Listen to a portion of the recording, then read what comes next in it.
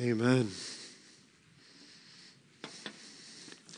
There's something so just powerful during that chorus there when we were singing, and you just hear the voices of God's people just cry out to Him. It's just an amazing thing to worship Him. This morning we are in, I don't even remember what week we're in. We're in week 6. For our topics, week 7 for time, okay? So if that makes sense. So one of our conversations with God took 2 weeks, or went 2 weeks, I should say. And so this is our 6th topic or 6th conversation with God, but our 7th week. And so we're kind of I'm praying about what next week's going to look like. I have an idea of what we can do. And so I was talking to TJ about some options. And so we may, I'm not saying we're going to do this for sure yet because the Lord may change the leading. But right now I'm thinking maybe what we'll do is set something up where during the service next week, you'll be able to actually just anonymously ask some questions that you would want to ask God. And then myself, and I didn't talk to him yet, but I'll probably have Pastor Greg help me with this. And so he'll be on the spot as well.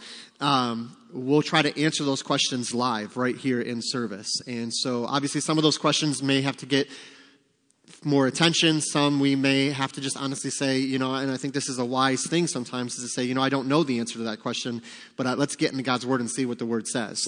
And so I'm not guaranteeing if you have a question that you would ask God if we continue this series next week, that I'm going to have the answer for you. But I'm thinking that might be what we do is maybe just open it up and just let you ask some questions. Like if you could sit down with God and ask that question, maybe we can next week get into the Word and give a form of an answer to that question. And then maybe just see however many we can do in the morning. And so that's kind of what I'm thinking God is leading us to do next week to kind of wrap up this series that we've been in again for a few weeks. If you've missed any of the weeks so far, go online. You can check them out on our website and on our app. We've talked about a lot of different things that we would ask God questions of. Last week we talked about why the mysterious journey. Why a journey that is marked with seemingly unknown moments where we don't really know what God's leading is in this or that way. What is God's will for my life is really what we talked about. And so we unpacked all of that last week, but we've covered other topics as well. This morning's topic is one of those topics that, again, it's been a while that I've been putting this together, and this is a topic that came to my mind a while ago that we didn't cover in the last one in 2020, and it was one that I kind of wrote on the list, and I said, okay, next time we do this, this is one we're going to get to. And it's a topic that may be uncomfortable for some of you.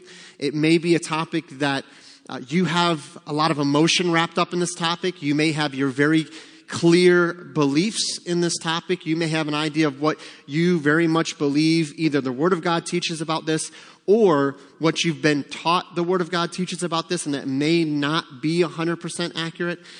So there's a lot to this. And so again, as I've said all along, we're not going to give an exhaustive, in-depth, every single verse that talks about this area to you this morning. What I want to do this morning is give you a basic teaching of what God's Word says about this. If we were to ask God about this topic, what would He say to us? Give you some scripture, some basic principles, and then let you dive into God's Word and begin to seek God's Word and ask, okay, what does the Bible really say about this? And that's how we're answering all of these questions. We say, if I could sit down with God and have coffee, I want to ask Him about this topic. What would He say about that? Well, we have some answers because the Word of God is the Word of God. Amen? It is given to us to teach us and instruct us. So this morning, this topic, there are some things in Scripture that are very clear, kind of black-white things. There's also a level of personal conviction and personal liberty in Christ that needs to be understood as well. And so I'm going to give you some basic principles, but then I encourage you as well to know that there are some areas where personal conviction will come into play and what God is leading you in for where you are and the decision you make in regards to this topic. And I'll also share just briefly my own experience with this in my life. And so the question that we're asking this morning is, what would God say in regards to drinking alcohol? What would God say in regards to drinking alcohol? And this is a conversation that maybe you've had with family members or friends. Maybe you've thought through this in your own Christian life. Maybe you've grown up in church, and maybe your denomination or your church background taught you one thing, and maybe you transitioned to a different denomination or a different background, and maybe you have family members that are in other denominations and they have a completely different view than you had in their church understanding and their background. And so what does the Bible say about drinking alcohol? Now, this also reminded me of when I was a youth pastor. When I was in youth ministry, I heard this question quite often from the teens. And it was easy when it was in youth ministry because I said, don't worry about it, you're too young. So that was, I mean, you ain't got to worry about it because you're 16 years old. But the reason they were asking the question, these were the same kids that usually ask, like, what do you think about getting tattoos? What do you think about going to the movies? What do you think about dating? And the reason they were asking these questions is because their parents obviously gave them some kind of a boundary that they were coming to the youth pastor. So the youth pastor would say the opposite of what the parents were saying. And then that teenager can go back to the parent and say, well, you know, the youth pastor says. And so I always started with this. Well, if it was the drinking thing, that was easy. But I would always ask him, what do your parents say about this? No, tell me, what do your mom and dad think about this? And dating was really easy. Well, my parents don't think I should date until this age. What do you think? I think you should submit to the authority of your parents and honor your mother and father. And they would look at me kind of, well, what does the Bible say? Well, the Bible says you should submit to your parents. You should honor your mother and father. No. What does the Bible say about dating? Don't worry about what the Bible says about dating. Focus on honoring your mother and father. That's where we need to go. And then usually what I would do is either encourage the parents, hey, they have questions on this. I would talk to the parents a little bit, share with them what the Bible says about those things, and then hopefully work together there. But this is one of those areas for me that is interesting because I grew up in a non-Christian home. And so I grew up in a home where, and I'm going to sit down, so again, hopefully it doesn't bother you.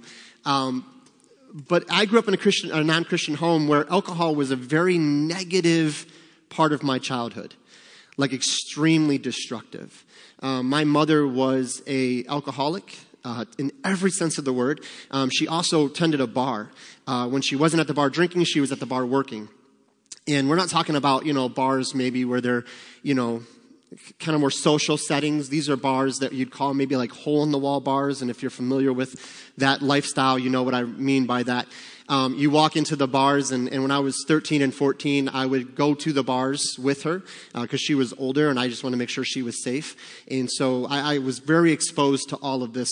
I mean, being at the bars until 2 a.m. with her, and these bars were full of guys named, Hook and Killer, and, guys with leather jackets and very questionable pasts. And just, it was just not good environments. Saw lots of violence. I saw the very worst that alcohol can do to someone.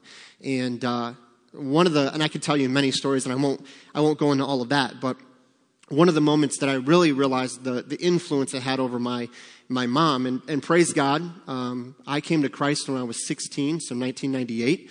About a year before that, she gave up alcohol and rededicated her life to the Lord. And so I didn't know that giving her life to the Lord thing, I didn't know that until later. But so when she was in 1997, she gave up alcohol and she just quit cold turkey and gave all the credit to God and all the glory to God. And God changed her life from that point. She passed in 2007.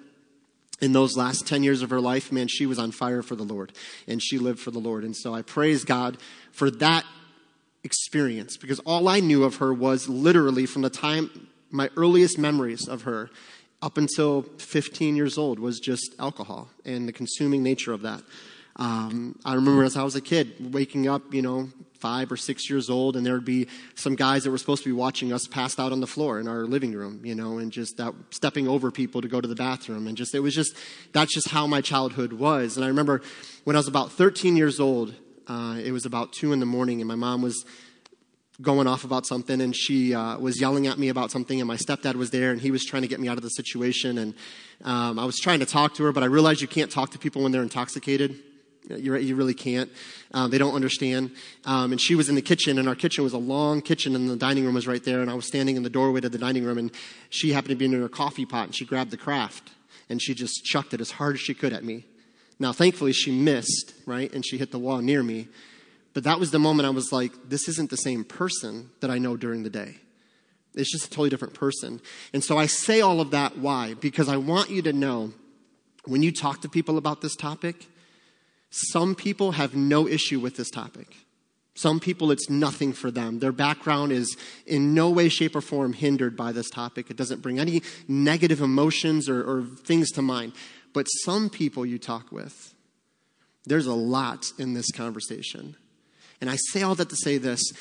When you come to a conclusion on this topic and what you believe God is leading you in, please be compassionate to those that you talk to about this, because you have no idea the things they've gone through. And I'm not saying God has given me a peace about this. I don't get mad when people talk to me about it. It's a very easy thing for me to talk about now. But that issue has always stirred up in me that memory of that time. And it's made me feel a compassion for people that are either addicted to alcohol, and we'll talk about that in a little bit here, or consumed by any addiction. Because I don't think people realize when they're 21 and 22 and 23 and they start down that road of cultural social drinking, I don't think many of them have the mindset that I'm going to become a raging alcoholic by the time I'm 40. Right? Nobody wakes up in the morning and decides that, right? We understand that. And so what does the Bible say about this? We all have our personal views. I have my own personal background. My personal conviction, just so you know where I stand on this, I have zero desire or interest in consuming alcohol. I don't need it. I don't want it. I have no interest in it whatsoever. Not that I think if I took a drink I'd become an alcoholic, but because I've seen what it can do. And for me, where I'm at with the Lord, I just don't need that in my life. I don't want that in my life. I've seen the worst that alcohol can do to drive apart families and cause hurt and literal violence. I heard somebody say one time, if you take a good marriage and you introduce alcohol, that marriage doesn't necessarily get better, but it almost always will get worse. Now, that may not be true for you, but in my experience working and seeing in ministry what happens, more often than not, people make really bad decisions when they're under the influence of something, not when they're sober. I mean, think about it. How many times have you heard of stories of people committing crazy acts and you read the story and go, oh, yeah, they were drunk. They were intoxicated. So does that mean the Bible says we can't have anything to do with any form of alcohol?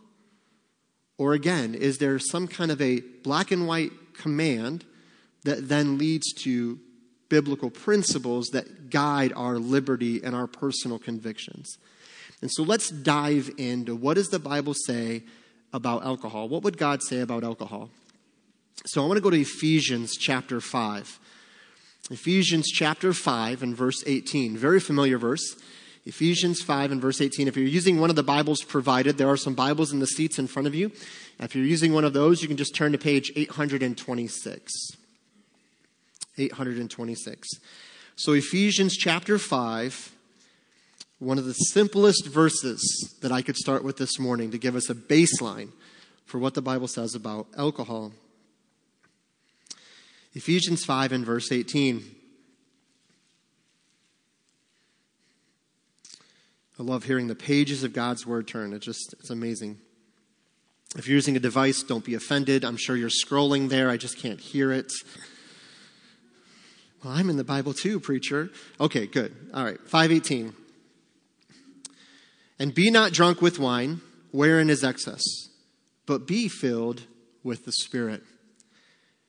Be not drunk with wine, wherein is excess, but be filled with the Spirit. Let's pray for God's wisdom this morning. Father, as we come before you today, Lord, we ask that you give us clarity and understanding. Lord, as I've already said, I know for many in this room or those watching online, Lord, this topic brings up many different emotions, many different memories or experiences. Some here, Lord, have no issue and no negative connotation to this whatsoever, but there are those in this room or those watching online, Lord, that maybe have seen the destructive nature of this when it's let loose in someone's life with no control. Maybe somebody here has lost a loved one to something dealing with alcohol. And Lord, for that, we are extremely sympathetic and compassionate, and we understand. And so, Lord, I pray that they would know that you are with them in that. And so, Father, I just pray that you would just give us wisdom and guidance. Father, for the one here today, or maybe more, that as we're going to talk about this substance of alcohol has a controlling nature over their lives. They've given themselves to it, and they know, when they really sit with you in the silence of those moments, they know that it has more power over them than they want, than what should be. And so I pray that as only you can, that you'd give us your wisdom and your understanding, that we would know that there is hope, there is grace, there is victory in Christ, that nothing has overtaken us that you cannot give us the power to overcome. And so I pray that you would work in and through all of this, Lord. Give us wisdom and guidance again, Lord, as I continue to pray that we would honor you in our lives. Lord, in our first week of this whole series, we talked about living a life of being a good steward, being a good manager of the life you've given to us. You've entrusted to us this life. And the things that we eat, the things that we drink, and the things that we do are all intended to honor you, to glorify you. We glorify you in all these areas. And so, Lord, I pray that we this morning would have open hearts and open minds, desiring to hear from you, willing to ask ourselves the tough questions so that we might honor you. And again, Lord, where we fail, as we all do, myself included, we all fall short. May we know there is grace to pick us up, to strengthen us, to lift us out, and to plant our feet on that solid rock that is you, the Lord Jesus Christ. So, Lord, again, thank you for all of this, and we ask it in Jesus' name. Amen. So what do we glean from Ephesians 5:18? Well, no matter your view on alcohol, what you've been taught, there's a very clear command here. This is not a suggestion, this is a command. Be not drunk with wine. Be not drunk with wine. Now, we can understand, and we're going to talk about in Scripture, if you're taking notes, drunkenness is a sin. To be drunk, to willingly intoxicate ourselves to the point of drunkenness, is a sin, according to Scripture. There's no debate on this. You cannot argue from Scripture that drunkenness is okay, regardless of the situation or the circumstance. And so drunkenness is a sin. But why does Paul compare these two things?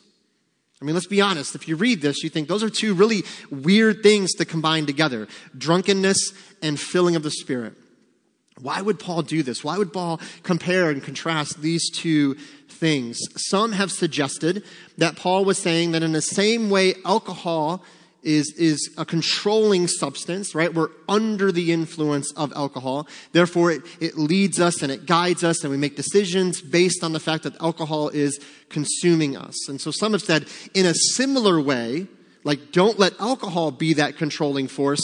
Allow the Spirit to be that controlling force in your life that leads you and guides you. So don't be under the influence of alcohol. Be under the influence of the Holy Spirit. Now, I will say there's nothing intrinsically wrong with that application. I understand it. I get it. And up until just recently, I kind of believed that was really where Paul was going. But the more I researched this and the more I read the passage in context, I've come to think maybe that's not the best way to understand this passage, understand what Paul is saying here. Yes, we should be under the influence of the Holy Spirit. This filling here, don't think of it as a filling of a glass. Think of it as the filling of a sail. The way the wind fills a sail and pushes and guides that ship along, in the same way we are filled with the Spirit. He is guiding us. He is directing us and leading us. And so obviously that's a good thing. We should desire to be filled with the Spirit continuously. We're indwelt with the Spirit at the moment of salvation, praise God, and sealed unto the day of redemption. You cannot lose your salvation because of His sealing. But this filling is an ongoing leading and guiding of the Spirit that we all should desire. And so what is Paul getting at here when he combines that with this idea of drunkenness? Again, it's applicable to say, yes, we should be under the influence of the Spirit, but could Paul be driving at something more, something in the culture, something in the context that we see clearer? I believe what Paul's getting at here is dealing with a religious issue. An issue of worship is what he's talking about. You see, in the Greek and Roman world, or the Gentile world of Paul's day, alcohol was used in their pagan worship practices. Due to the people being so intoxicated, these Gentiles, that were not worshiping Christ, they were just giving into pagan idolatry, being so intoxicated, they would lose their inhibitions and give into all sorts of sinful practices in the name of their gods. So to fully worship their gods, they would have to become so intoxicated, so drunk, that they would then be okay with doing the things that they were encouraged to do. And so Paul's saying, there's two ways to worship God. There's this pagan, Gentile way that you're familiar with, but then there's a biblical way to worship God. And I believe he's making a distinction here. If you're curious, for time's sake, I can't go into all of this, but if you're curious, you can study and research. And again, there's parts of this that I don't want to share from the stage as far as things they would be involved in. And so again, this would be for you if you so desire to look into this.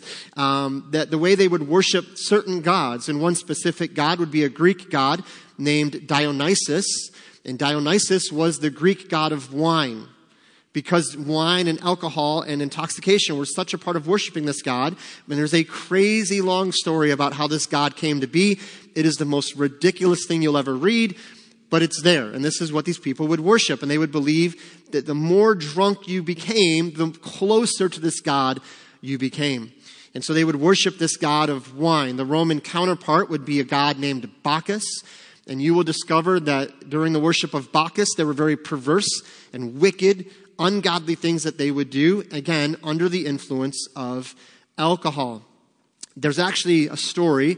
I was listening to somebody speak about this Bacchus, and there's a temple, at least there was up to so many years ago, in Lebanon near Beirut, where there's still some form of a temple that's erected to this god Bacchus. And in the center of the temple floor, there's a hole, like a pit. And that pit, the purpose of that was so as the worshipers were consuming so much food, gluttony, and being intoxicated to the point of drunkenness, they would go to the center of the floor, regurgitate everything they just consumed, right? So that they could then continue in their worship unhindered. So they would literally stuff themselves, get so drunk, go into the middle of the floor, throw all of that up, go back to drinking and partying and carrying it on, because this is how we worship our God. And their gods were supposedly pleased by this. There was also individuals that were temple prostitutes that were involved in these acts of worship. And so can you see, almost instantly, as Paul's speaking to this new church in Ephesus, which is a Roman colony, with cultural indications here. And by the way, some of these people in Ephesus came out of that very form of worship. And they're coming into this Christian faith. And some of them most likely think, well, if we worshiped this God this way, we worship now this God, we can just take that worship and bring it over here. And is this really hard for us to imagine? We do this today. There's so many things, and some of it's fine, it's just culture, but a lot of cultural things we do in the church came from non-biblical roots.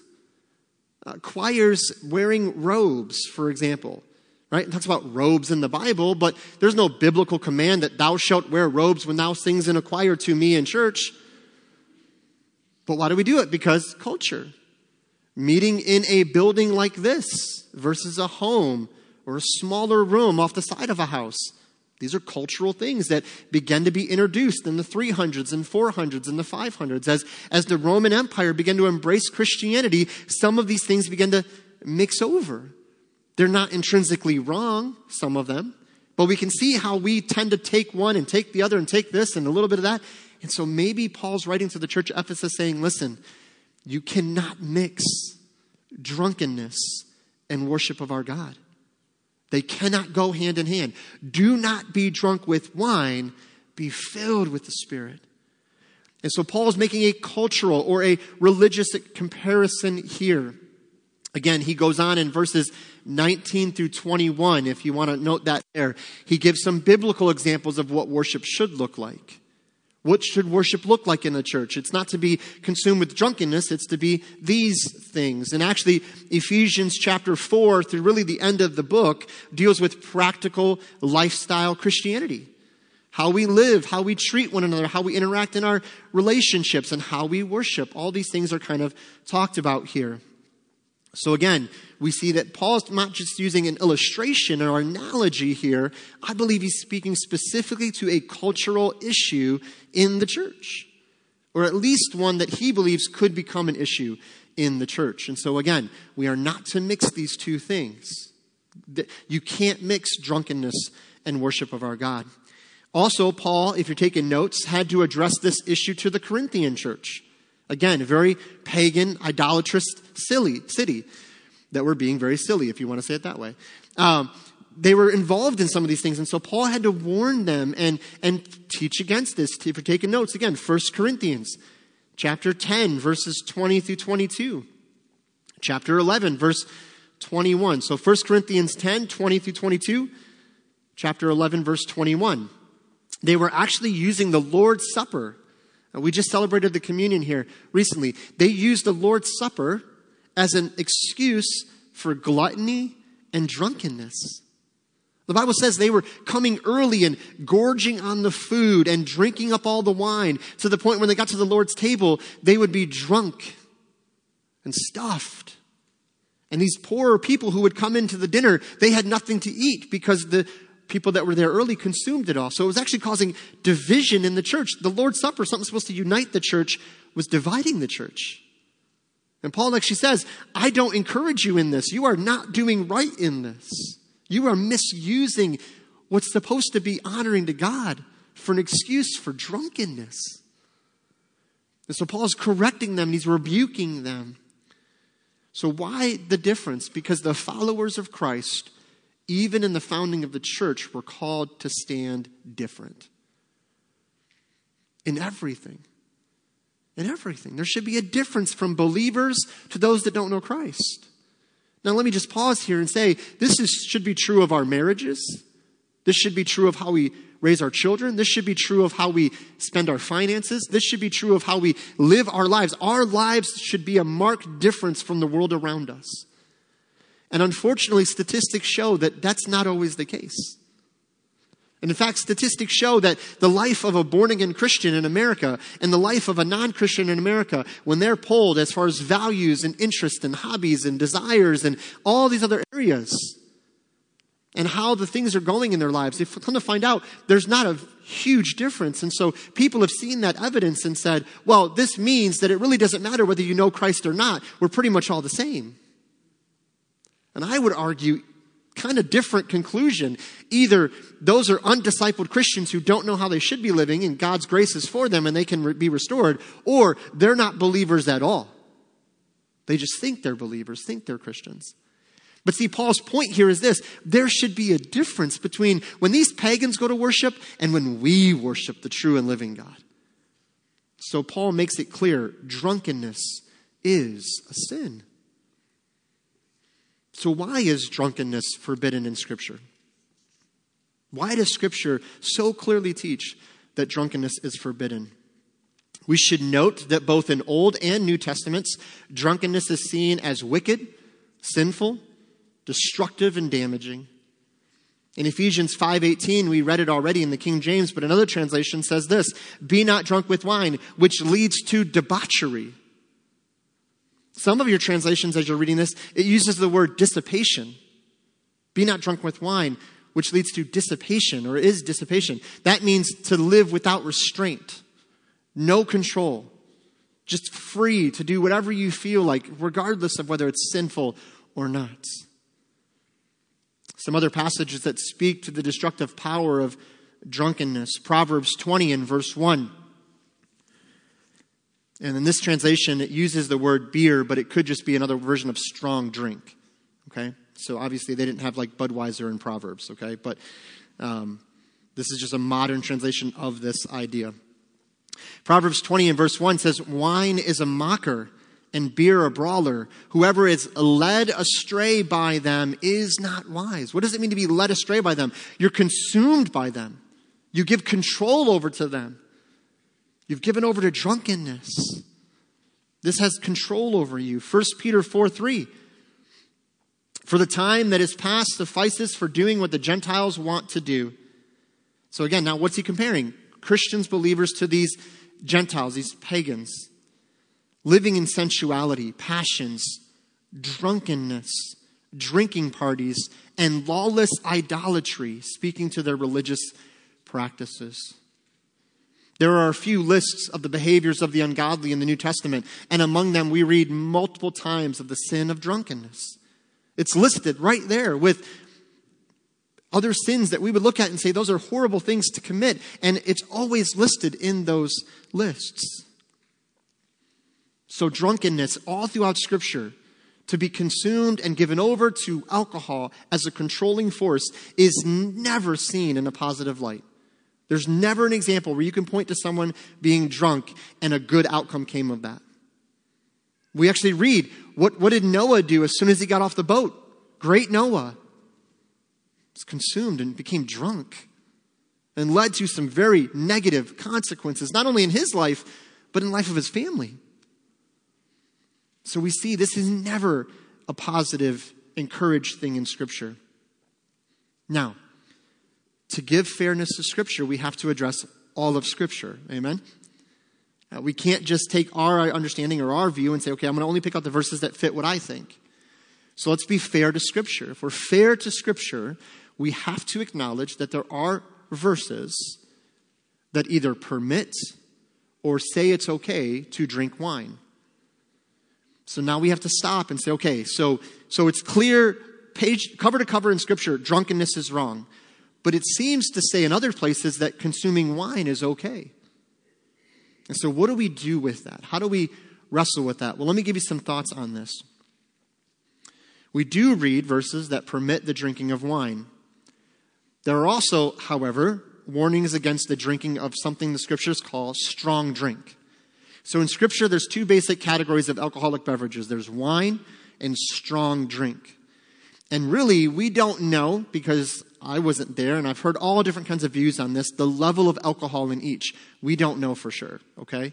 Let's just put that, all kinds of things have been written about it, lots of educated guesses and assumptions. The idea is the wine of biblical times was less alcohol content than strong drink. That's where we can really draw a conclusion, okay? Strong drink, heavy alcoholic content, and we'll give you some examples of what those words mean. Wine was alcoholic, but at a lesser content, okay? If you read an article and they say, well, the wine of this day had this much and that much, and we don't know for sure. But we do know from Scripture, one is obviously more alcoholic content, and one is strongly discouraged. Strong drink is constantly discouraged in Scripture. Wine is permitted. Strong drink seems to always be discouraged. Okay? So some have suggested that the wine in the Bible is just merely grape juice. This is something maybe you've heard or you grew up with this teaching. It wasn't real wine, it's just grape juice. It doesn't say that in Scripture. So we have to be fair to Scripture. I don't consume alcohol, but it would be wrong for me with my personal conviction to go to Scripture and pick out only the verses that say we shouldn't get drunk and then say because of that you can't drink and now it's a law. I have to go to Scripture and say, what does Scripture actually say? I do not believe the Bible or the wine in the Bible was merely grape juice. I do believe it contained some level of alcoholic content. Now, it is true that the Hebrew word for wine does stand or mean mixed wine. Mixed wine. So it's the idea of mixing it or watering it down is the idea. Strong drink is referred to as unmixed wine. So there's the idea of it's a higher alcoholic content. Okay? And if you ever, grew up in that lifestyle, you know that a lot of bars, the later the night goes, the more water they add to the drinks, right? Because they want to save money and not give you as much alcoholic content. So the idea here that when you mix the wine, it's not as strong as unmixed wine, which is more of a strong drink. Again, the wine in the Bible also leads to intoxication. Right? They were able to be intoxicated with the wine in the Bible. That means it's not just grape juice.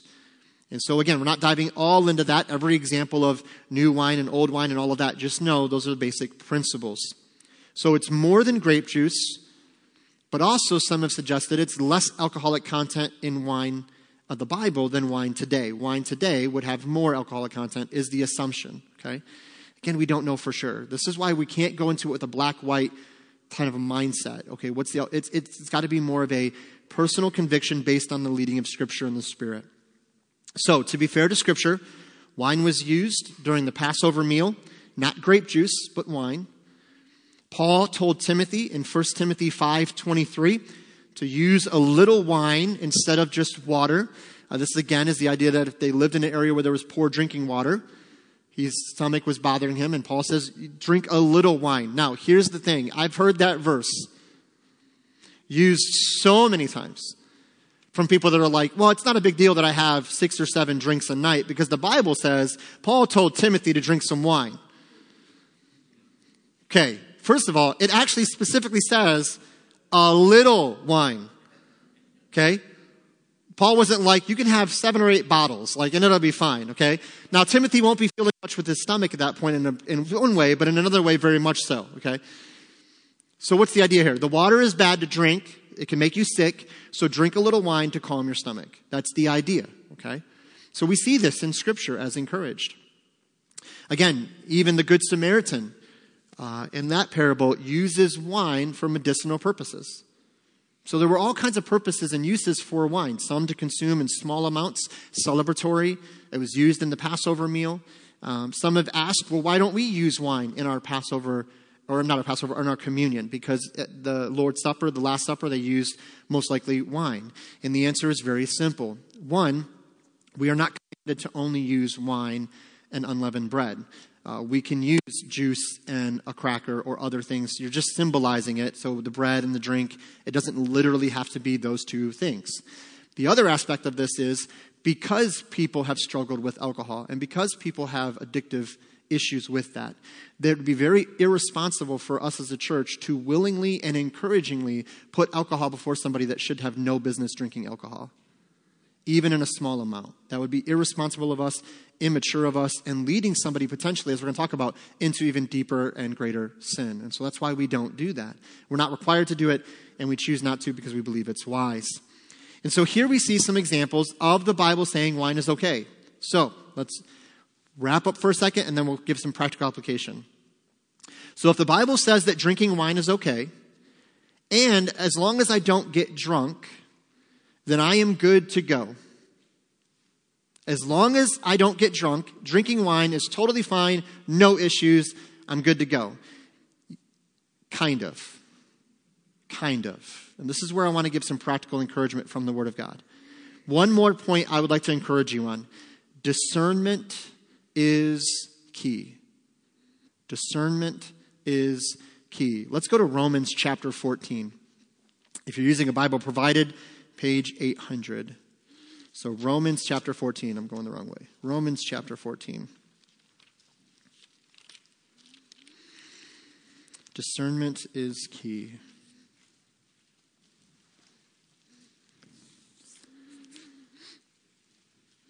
So look at Romans chapter 14, verse 10. Familiar passage.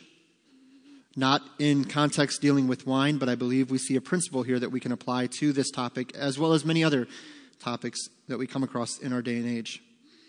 So Romans 14 and verse 10. But why dost thou judge thy brother? Or why dost thou set at naught thy brother? For we shall all stand before the judgment seat of Christ. Verse 11 of Romans 14. For it is written, as I live, saith the Lord, every knee shall bow to me, and every tongue shall confess to God. We sang about that this morning. What a day that will be. Amen. Verse 12. So then every one of us shall give an account of himself to God. You are not going to give an account for someone else. That's the idea. When you stand before Christ, not to weigh your salvation, that is settled and finished in the cross. You will give an account for the life that you've lived in Christ, the things that you've done for Christ. You will give an answer and an account for those things. Now, I believe it'll be a place of great reward. And we'll cast those rewards right back at Jesus' feet. But this is key in understanding how we live our life day to day needs to be governed with the idea of what would God have me to do? How would I please the Lord? Verse 13. Let us not therefore judge one another anymore, but judge this rather, that no man put a stumbling block or an occasion to fall in his brother's way. I know and am persuaded by the Lord Jesus that there is nothing unclean of itself, but to him that esteemeth anything to be unclean, to him it is unclean. But if thy brother be grieved with thy meat, now this is dealing with, again, in context, the eating of meat that was sacrificed to idols. The Gentiles would buy this meat, discounted, most likely, and they would consume it. Jewish believers that are converting to Christ would look at that and say, we can't eat that because it was sacrificed to idols. That's wrong. And so Gentiles believers that were coming out of that pagan faith, Jewish believers coming out of their background, would argue and fight over this in the church. Can I eat this? Is this okay? And it sounds silly to us, but it was an issue in the church, and it was causing division. And so Paul's giving a principle to handle this issue. He's saying, the meat is fine. Okay? That's really what the conclusion is. The meat is fine. Because he concludes there's no such thing as an idol. So he's like, it doesn't become demonic because it was supposedly given to an idol that's a piece of wood. So it's fine. However, the key is not, do I eat the meat or do I not eat the meat? The key is how the person who I'm eating this with views it. That's where we're going here, okay? Goes on to say this, verse 15. But if thy brother be grieved with thy meat, now walkest thou not charitably or in love, destroy not him with thy meat for whom Christ died. Let not then your good be evil spoken of. You think you're doing a good thing, but it's really not a good thing. For the kingdom of God is not meat and drink, but righteousness and peace and joy in the Holy Ghost. For he that in these things serves Christ is acceptable to God and approved of men. Let us therefore follow after the things which make for peace and things wherewith one may edify another. And so, how do we deal with this issue in our day and age? Well, the Bible says, with moderation, in small amounts, not unto drunkenness and not unto control, consuming wine is permissible. But discernment is key because we don't live in a bubble. We have relationships and we affect, and our decisions affect others in our family and in our community. And so 2 questions I want to give you that you can ask yourself to kind of evaluate where you're at with this, all right? How will this affect others? Your decision to consume alcohol, specifically in the biblical example, wine, or something with smaller alcoholic content, less alcoholic content. Your decision to consume that, how will it affect others? We have been given in Christ personal liberty.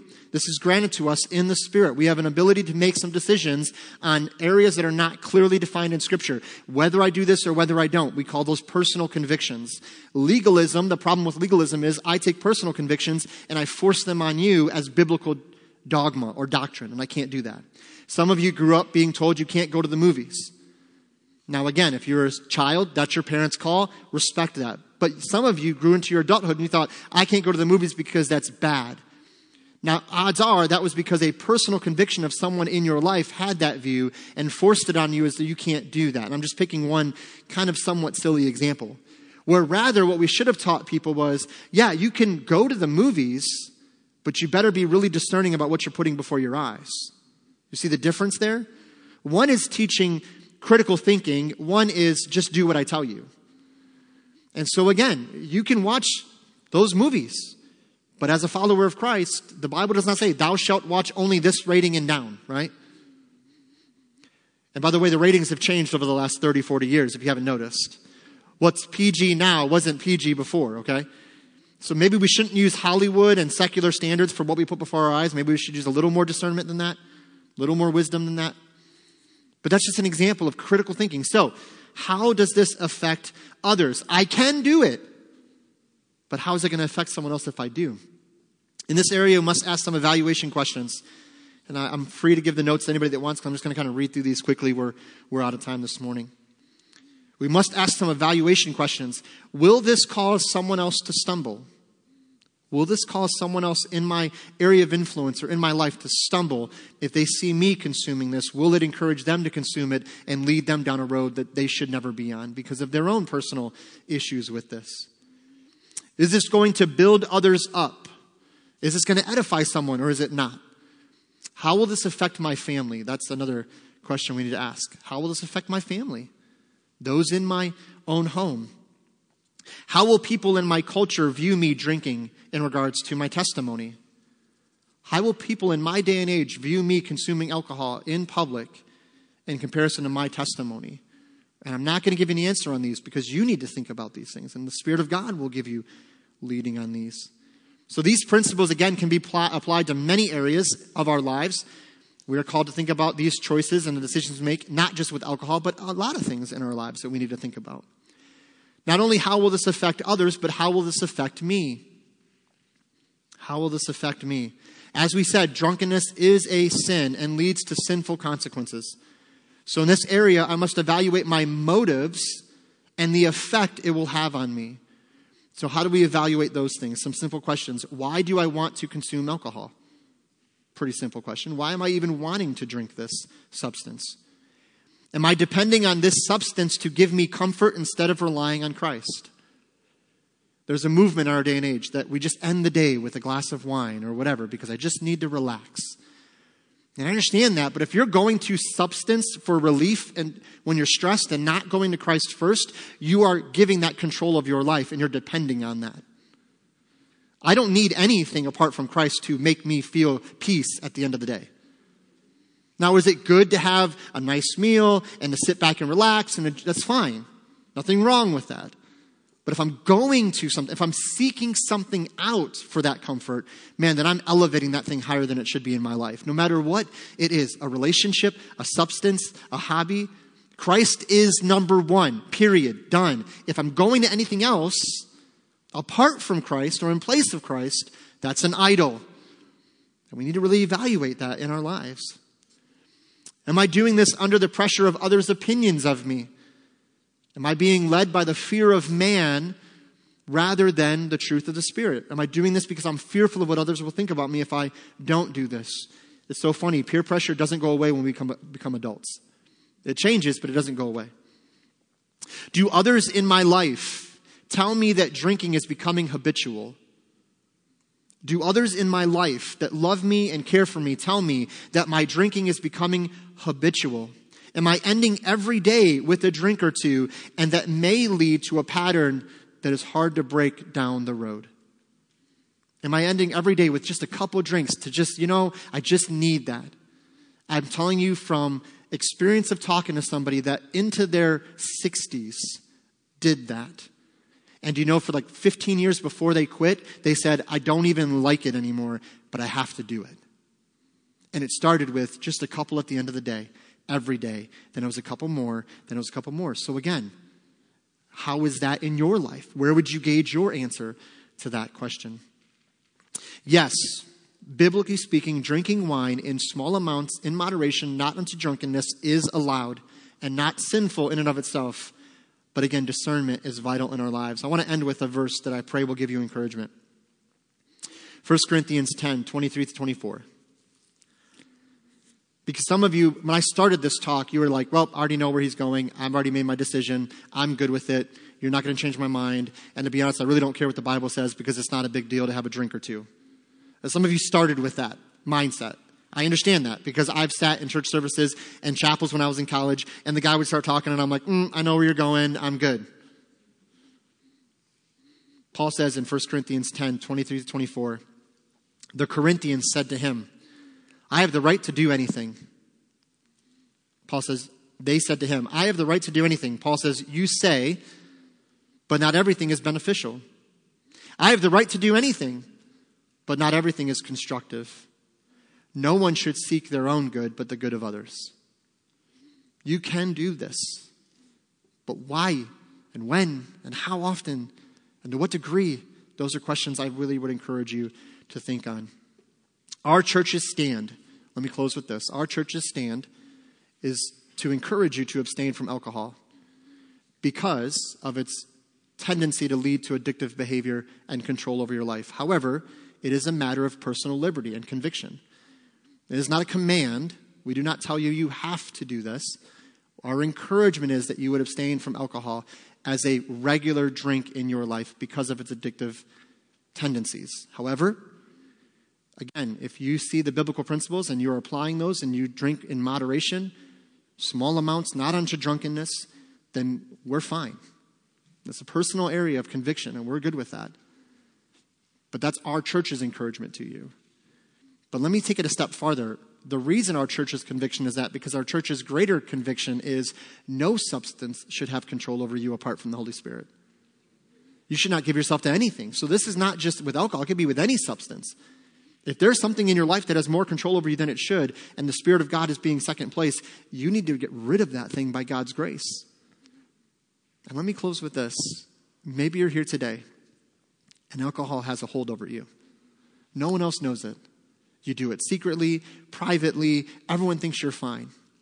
But for years, maybe decades, alcohol has had a hold over you, and you hate it. You don't want to live under that anymore. You see what it's doing to you and to those in your life. Then let me tell you this, by God's grace and through Christ, he can set you free from that. It does not have to hold on to you. I don't care about any cycle of history. Well, my parents were, my grandparents were. Jesus is a chain breaker. The chains of addiction that lasted in your life don't have to last any longer. So if you will choose to say, Lord, I'm giving this to you. Give me strength. Set me free. Maybe you'd come this morning and bend a knee and say, Lord, I need to give this up in your name because you will be glorified in this. I promise you, if you will make that decision, he will strengthen you. It will be difficult. It will take work. But we're here for you. We'll walk with you. If that's you and you want help, we'll walk with you. We'll encourage you. We'll be there for you. And I know we're talking about alcohol, but this is true of any area of our lives. So maybe you would come and say, Lord, give me victory over this. I need to be set free from this. Maybe you're here today and you think, it's not really a big deal. I don't think it's a big deal in my life. Then maybe you would just take time to evaluate those questions. Lord, why do I do this? How is this affecting others? How is this affecting me? And maybe you come to the end of that conclusion and say, you know what? I'm good. It's in moderation. It's not all the time. It's not habitual. I'm giving it to God. He has control over me. And that's the personal area that you come to. But let's never be afraid to ask the tough questions of ourselves. To ask, God, am I honoring you in this above all things? Would we pray as we bow our heads and prepare for invitation?